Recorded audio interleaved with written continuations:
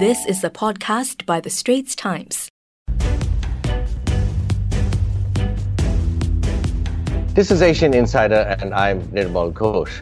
At the March 12th summit of the Quad, that's India, Australia, Japan and the United States, each of the four leaders independently in the course of the meeting referred to the event as historic because it cemented a group of strong democracies working together going forward to secure a free and open Indo-Pacific. Those are not my words, but those of US National Security Advisor Jake Sullivan. Now, the top outcome from that virtual meeting was an agreement to deliver 1 billion doses of vaccine made in India for use in Southeast Asia, where countries including Indonesia and the Philippines have been using the China-made vaccine. The US and Japan will provide financing, while Australia will deploy its logistics capability to transport the vaccines. Now, the Quad joint statement hit on key points like vaccines, tech standards, infrastructure and climate. Common civilizational challenges, you might say. So the Quad is morphing now from what has so far looked like a maritime focus to a broader focus intended to benefit like-minded countries and in terms of the humanitarian needs of the day. To look a little more closely at the significance of this, I am joined today by Straits Times India Bureau Chief Nirmala Ganapathy from New Delhi and Straits Times Japan correspondent Walter Sim in Tokyo. Thank you very much for joining at this very busy time. Thank you, Nirmal. So, Nirmala, if I may start with you, tell us a little bit about the plan to make these 1 billion doses and India's vaccine diplomacy. India has donated to dozens, scores of countries, as we know already, and now the idea is obviously to catalyze more production and distribution. How significant is this? How doable is this? I think it's quite significant, and I also think it's quite doable considering India is known as a manufacturing hub for vaccines. You have lots of Indian companies which have been traditionally manufacturing vaccines for the world. So in that sense, it is significant. The company that's going to be making these 1 billion doses is Biological E. It's a company which is based in the South, and they've been in the vaccine business since the 50s.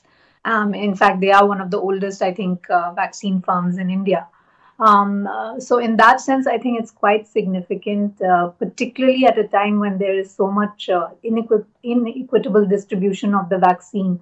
You have Western countries which have kind of, hoarded vaccines in a sense. And this has come at the cost of poorer and lower income countries. And so in that sense, any initiative which kind of decreases that inequity, I think is welcome. And this also adds to India's vaccine diplomacy. India till now, has exported or donated vaccines to 81 countries around the world, which is not a small number. This is in spite of India's own domestic needs, which are huge. So officials have been very clear that, this vaccine diplomacy doesn't come at the cost of the domestic supply, which is why I think they're talking about this 1 billion dose in addition to the existing manufacturing capabilities in India. So in that sense, it's quite significant. And, I think there's been commentary in India and I think elsewhere also that the US in particular has faced criticism for hoarding vaccines. And this initiative kind of lets it off the hook in a way.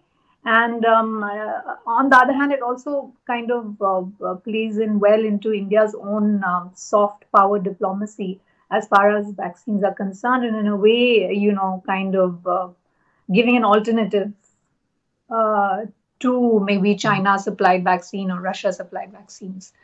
There's also a sense that Indian vaccine makers have a higher level of credibility. Well, that's the thinking within India. So that is also another angle. Very interesting. Now, Walter, Japan's Foreign Minister Toshimitsu Motegi, in a recent foreign policy speech, mentioned vaccines as having the greatest strategic value at this moment. Can you give us Japan's perspective on the Quad Summit and this vaccine diplomacy initiative? Well, it has been very well reported that Japan itself is a laggard in terms of vaccine rollout, in terms of vaccine production, and Japan does not really have any stakes in manufacturing, but where its stakes lies really is in its trying to build itself as a defender of the free world, of the international rules-based order. And with this in mind, it has been trying to throw its weight and its financing to promote the distribution of Indian vaccines through the Quad to developing countries, especially in ASEAN. So in this sense, Japan kind of sees the Quad as a means to further its push for the free and open Indo-Pacific vision, of which former Prime Minister Shinzo Abe has been actively lobbying, and this mantle has been passed to current Prime Minister Yoshihide Suga.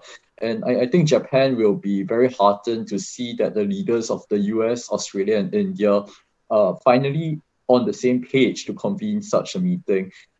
It's not an understatement to say that Japan has been very alarmed by Chinese moves in recent years to upend this rules-based order.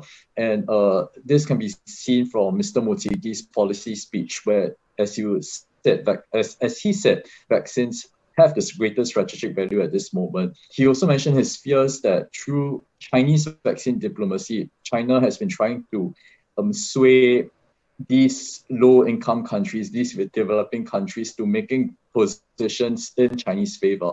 So in such a sense, in such a geopolitical setting, Japan has been, besides the Quad as well, trying to build up a partnership with other countries like the EU, Britain, Canada, and so forth, to kind of counter this rise of China. So we see Prime Minister Suga choosing Vietnam and Indonesia as its first overseas destinations for a visit as Prime Minister. And Foreign Minister Motegi himself also went to 11 African and Latin American countries in the span of 2 months just recently. So through all this diplomatic outreach, we see Japan trying to counter China's rise and Chinese influence through the free and open Indo-Pacific, as well as countering Chinese vaccine diplomacy through its own outreach efforts.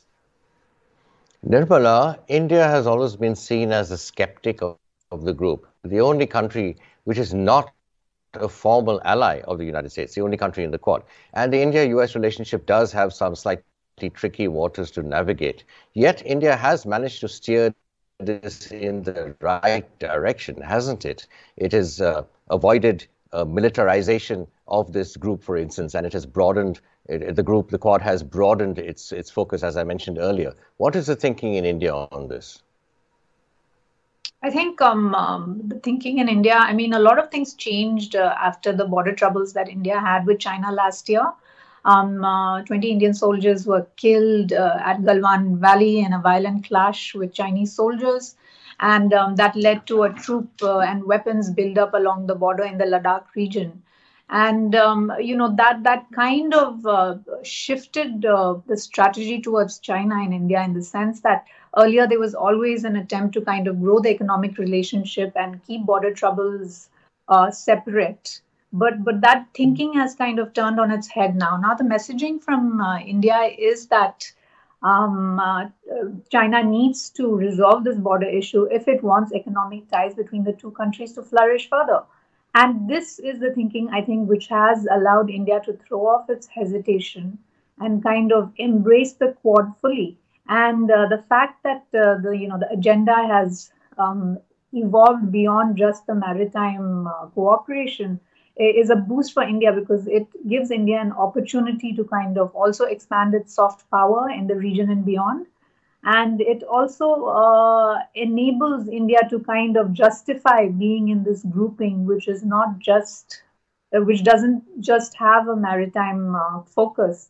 So in that sense, it's been good for India, because at the end of the day, it is still cautious when it comes to China, but it is, I think, sending out a message that it will follow its national security. It will kind of join this Quad, which perhaps will help it maneuver and kind of engage with China also at the same time, give it some space to maneuver as far as China is concerned.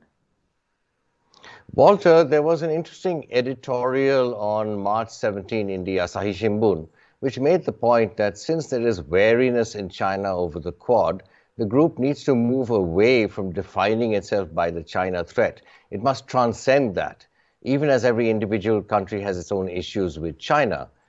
Could you tell us a little bit more about the strategy as far as Japan is concerned? Indeed, I think there is consensus in Japan that the Quad is not viable if it will not be viable if it's solely because if it's solely a group that's meant to counter China. And you see that through the recent summit where other issues such as vaccines, such as climate change were discussed. And this is because it's going to be very tricky if the Quad were just solely to be an anti-China initiative. And as you pointed out, each of these countries has their own issues with China. So for Japan, Japan has very close economic ties with China, which last year was Japan's largest trading partner. And even as some Japanese business leaders have been increasingly wary about relying too much on China and Chinese supply chains, one analyst I spoke to has hypothesized that Beijing has been actively trying to couple economically even more closely with Tokyo. And this would mean that Japan, if it were to be too aggressive against China, Japan could need to prepare for potential economic retaliation in time to come. But on the other hand, Japan also seems to be very emboldened by the United States. And Japan, United States is pretty much a subset of the Quad. And the joint declaration issued just this week when US Secretary of State Blinken and Secretary of Defense Austin met their counterparts in Japan, the two countries were very unusually pointed and explicitly blaming China for coercion and destabilizing behavior. And this is just juxtaposed against last week's Quad Summit statement, which had no such mention. It seems to show that Japan is ready to stand up its ground against China on maritime and defense issues, but yet, there are other issues where Japan has to work closely with China on. So I think looking forward, it's going to be very interesting to see what kind of statement that Prime Minister Yoshihide Suga, when he goes to the White House next month for the first meeting with US President Joe Biden. I think it's going to be interesting to see what kind of statement the two leaders delivers at that summit meeting. Nirmala, Defense Secretary Lloyd Austin also visiting India, also quite significant. Has India made a nice transition from the Donald Trump administration to the Joe Biden administration? What is the mood in India as far as bilateral relations with the US are concerned under the Biden administration? I think there is a sense that there's going to be a continuity in relations. The Quad initiative itself gave a lot of comfort to India that things are going along the same path as earlier. India-US relations have grown in the backdrop of growing Chinese assertiveness. So that is a factor that clearly hasn't changed with the Biden administration. And I think New Delhi is waiting with open arms to welcome the defense secretary and to kind of take the defense partnership, which has kind of become the bedrock of the relationship, further. Okay, thank you very much, Nirmala. Thank you very much, Walter, for your time today. The Quad has seen a steady logical evolution and has been steered along a very deliberate path. None of these countries want to go to war with China. Every one of them wants to maintain a working relationship with China. So we have seen a very deliberate emphasis not on targeting China, but on values and principles and certain common goods. Vaccines, technology, climate change mitigation and adaptation, and also, of course, alternative supply chains, all of which will indirectly constrain China's operating space. But the message is clear and it stops short of picking a fight. None of the measures pokes China in the eye. Of course, the proof will be in the implementation, and the next Quad Summit is supposed to be by the end of this year. That will be the time to assess the effect of the synergies this group can bring to bear. For Asian Insider, I'm Nirmal Ghosh.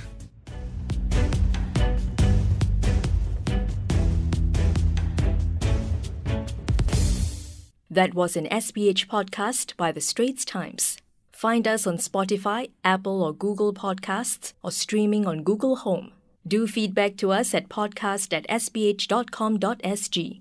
You can also check out more podcasts on various topics at The Straits Times, The Business Times and Money FM 89.3.